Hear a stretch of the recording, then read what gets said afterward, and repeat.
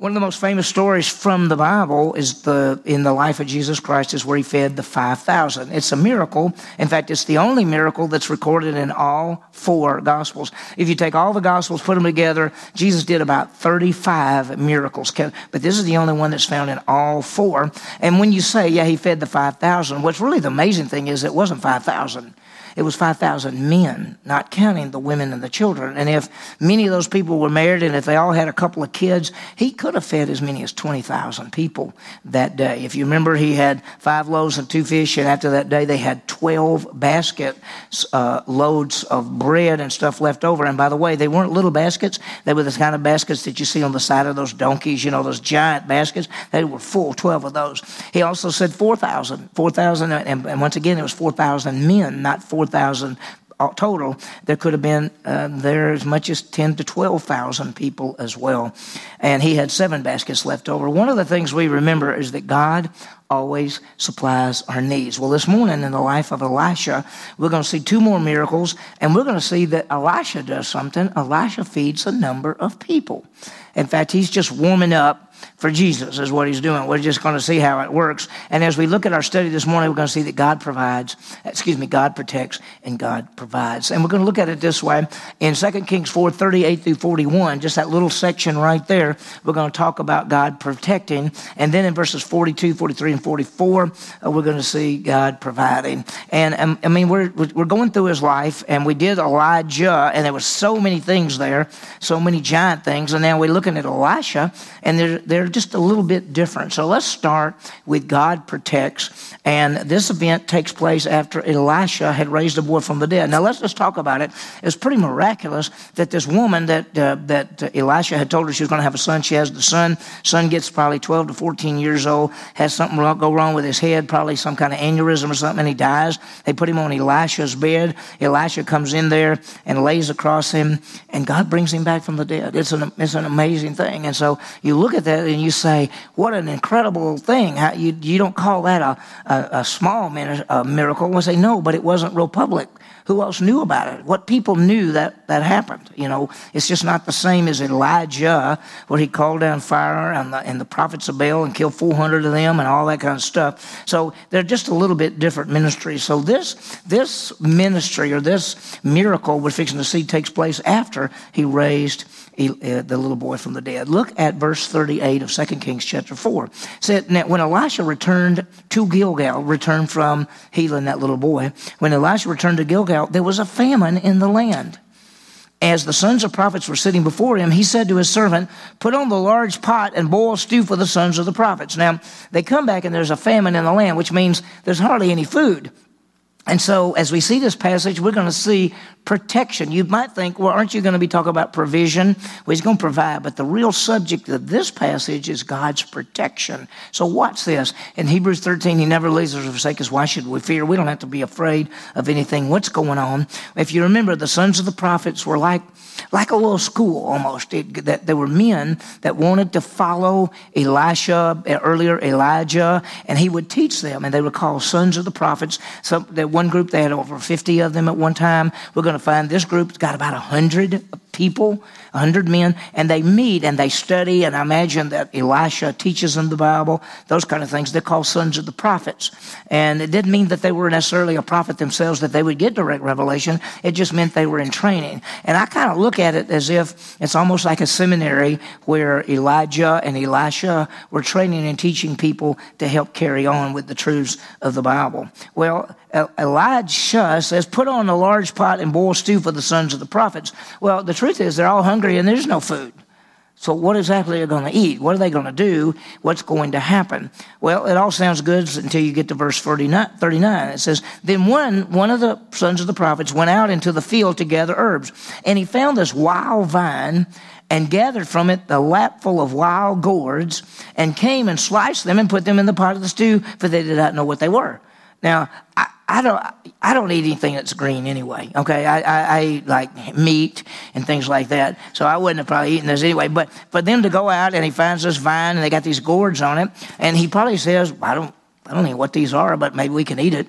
I mean, who was the first person that ate certain things? They died from it. They ate the thing and they said, from now on, don't eat. That's poison. Don't eat that. We lost Joe, but, let's don't lose anybody else, And maybe you had a designated eater in the camp, and just said, go eat. And if you die, we know not to eat that thing. But so they got out there and there's these gourds and he cuts, he brings them in, he cuts them up and they put it in there and they're making the stew. And then it says, so they poured it out for the men to eat.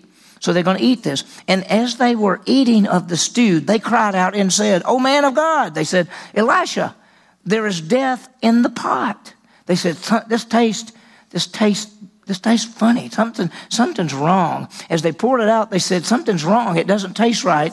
And they were saying, I think there's something wrong here. I think it's poison. I think we shouldn't eat it. And so what are they going to do? They're unable to eat it. It must have been some kind of poison gourd, something. Are they going to die? What are they going to eat? What's going to happen? Well, Elisha is amazing. So what does he do? He said, verse 41, "Now bring meal." He threw it into the pot and said, "Pour it out for the people that they may eat." Then there was no harm in the pot. Now he said, bring some meal, some kind of flour, something, to put in the pot. And they put it in the pot. And then, now, let me ask you something. Okay, if you were there, and there's this pot, and somebody says, I think that's poison, we're not going to eat it. And they go, I'm not eating it. And then Elisha pours some meal down there and says, okay, now you can eat it. You going to eat it? Well, if Elisha said to eat it, I guess, he's the prophet of God. He's the man of God. He raised a little boy from the dead. He's made an axe head. We're going to see that later. That's going to float. He's done all kind of different miracles already. And so he says, go ahead and eat. There's no harm in the pot. And so he said, bring some meal, some flour, and put it. They had to trust him. And in reality, Elisha's like a picture of God to them. He's the prophet of God. He speaks for God. He gives revelation from God. And he says to them, go ahead and eat. And what they have to do is do what? They have to trust him and knowing that God will protect. Now, we're going to see provision in just a second, but this is protection, that God will protect them. I want you to think about our lives. Psalm 121, verse 7 says, the Lord will protect you from all evil. He will keep your soul. When you trust in Jesus Christ as Savior, what do you have? What do you get? Eternal life. So you're safe forever, aren't you? And you're safe forever. Will God protect you no matter what? Could you ever lose your salvation? Could you ever be pulled out of his hand? No. My sheep hear my voice, I know them, they follow me. I give eternal life to them, they shall never perish. Nobody can pluck them out of my hand. My Father gave me his greater all. Nobody can pluck them out of my Father's hand. Listen, we don't have to be afraid. He's going to always protect us and take care of us. Look at this, 2 Thessalonians chapter 3, verse 3. But the Lord is faithful. He will strengthen and protect you from the evil one. Does he? Does he always protect us? He does. He does. Now, we get ourselves in trouble sometimes when we come away from him and those kind of things. How about this one? 1 Peter 1:5.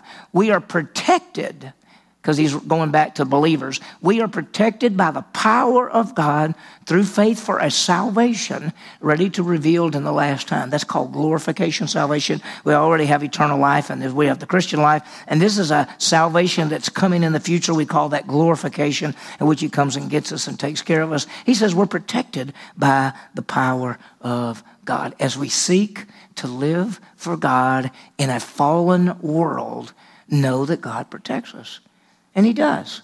Do we have to be afraid when we go through life?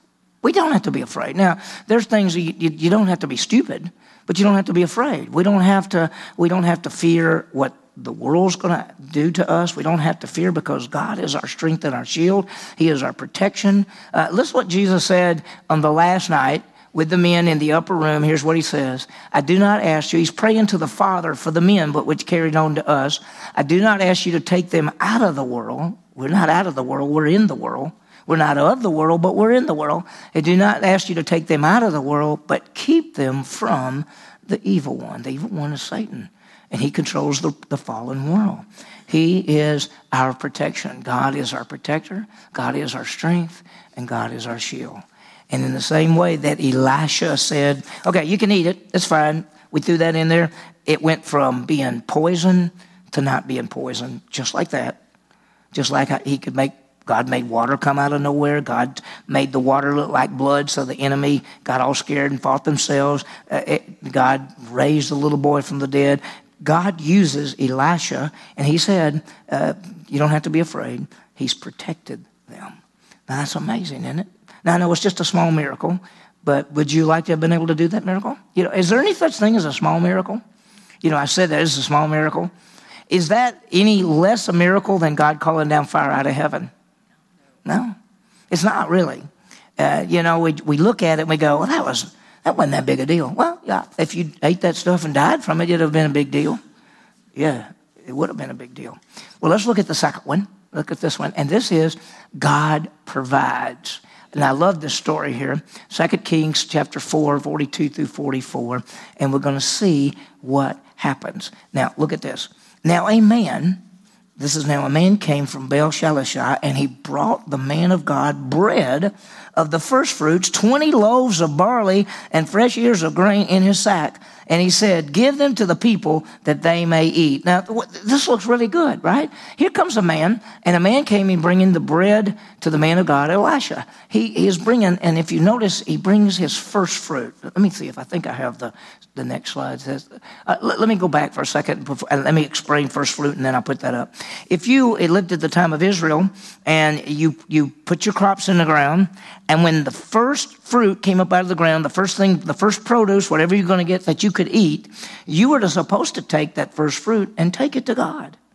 And so at this time, somebody says, well, where I'm going to take it is I'm going to take it to Elisha, because I know Elisha's a man of God, and they can use it. So best that we know is he took it, turned it into loaves of bread and some grain, and he says, I'm going to take my first fruits. Because notice what it says, and he brought the first fruits, 20 loaves of barley and fresh ears. Now let's talk about the first fruits. In the Jewish calendar, on the 14th day of the first month is Passover. That's in our spring. That's when the crops are coming up for them. That's when things were coming up. On the 14th day of the first month is Passover. 15th to the 21st is called unleavened bread. After Passover, whatever day that falls on, the next Sunday in that week is called first fruits. And so that's the time that the Jewish people would take their first fruits and bring it basically to the temple or to the tabernacle.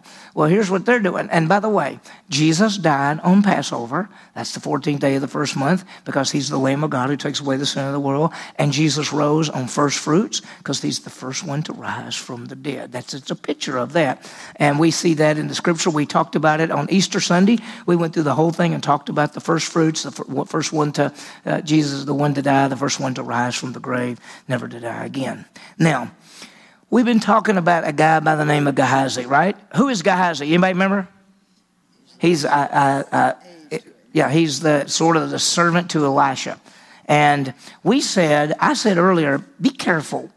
I know the whole story, and you may have read ahead too, so you know. But this guy is a servant of Elisha.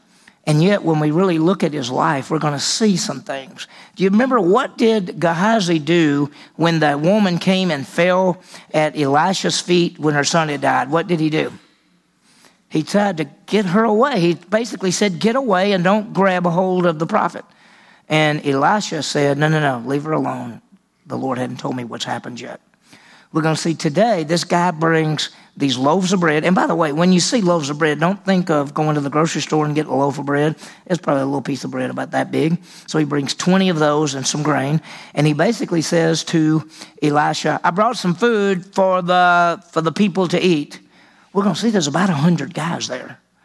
You think 100 guys can eat these 20 little loaves? Okay. But so watch what Gehazi says. His attendant, verse 43, that's Gehazi, said, What will I set this before 100 men?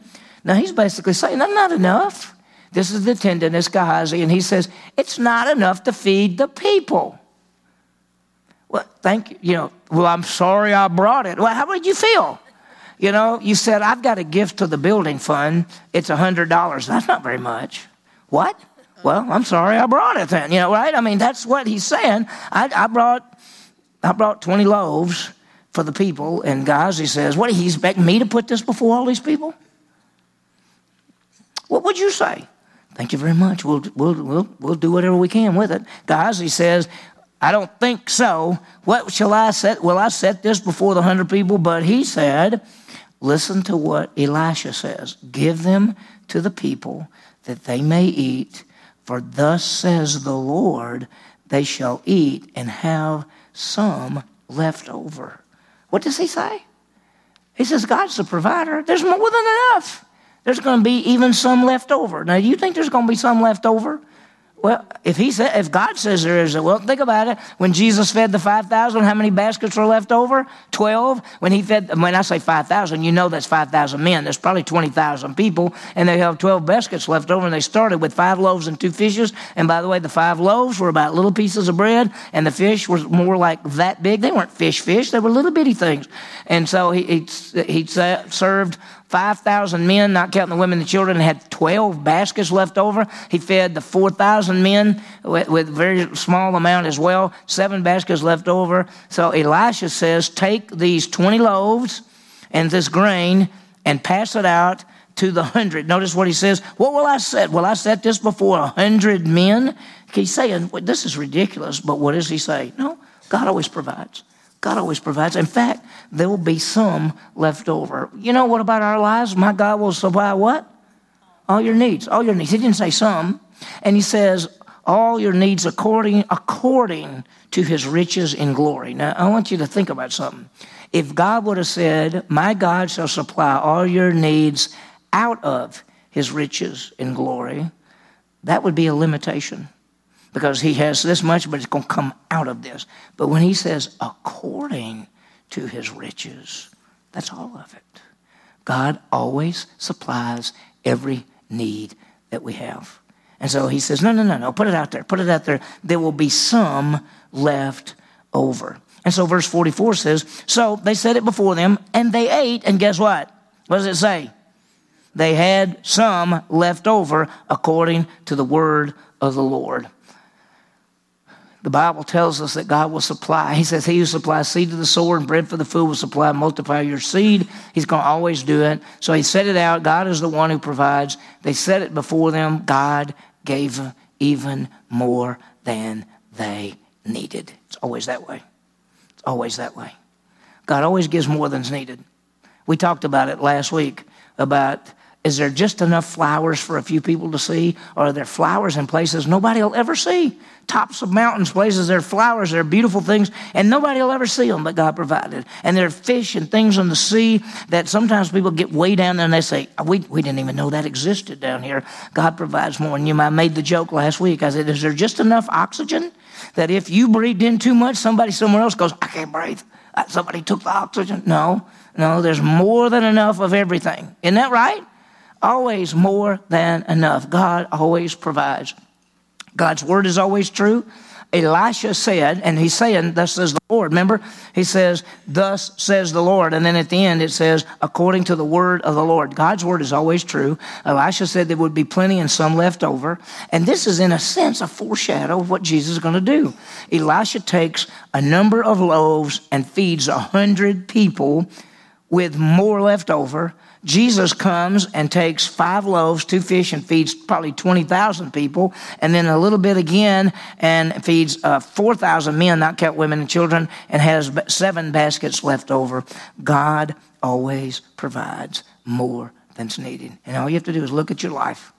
God doesn't just barely make it for us.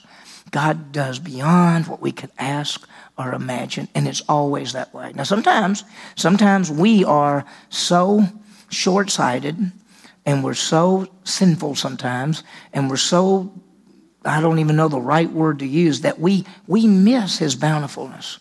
We look at life and we look to the things we don't have instead of the things that we have, and the things that we have are so much more than we can imagine.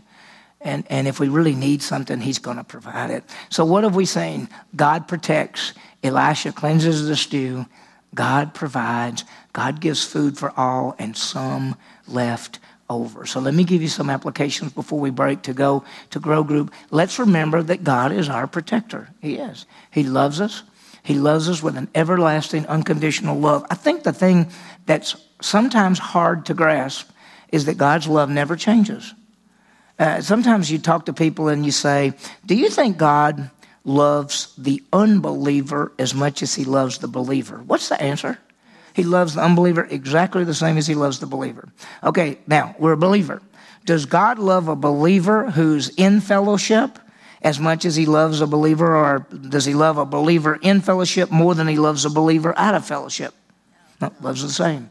His love never changes. It never ends. It's unconditional love that never changes. That's why when you think about life and you do something wrong and you blow it, and we want to think that God says, oh, how many times do I have to put up with you? Does his love ever change? Listen, could he say that about every one of us? How many times do I have to put up with you? If you were God with your personality right now and we did the sin, what would you say? Would you get out of my life, right? That's what we'd say. How many times are you going to mess up?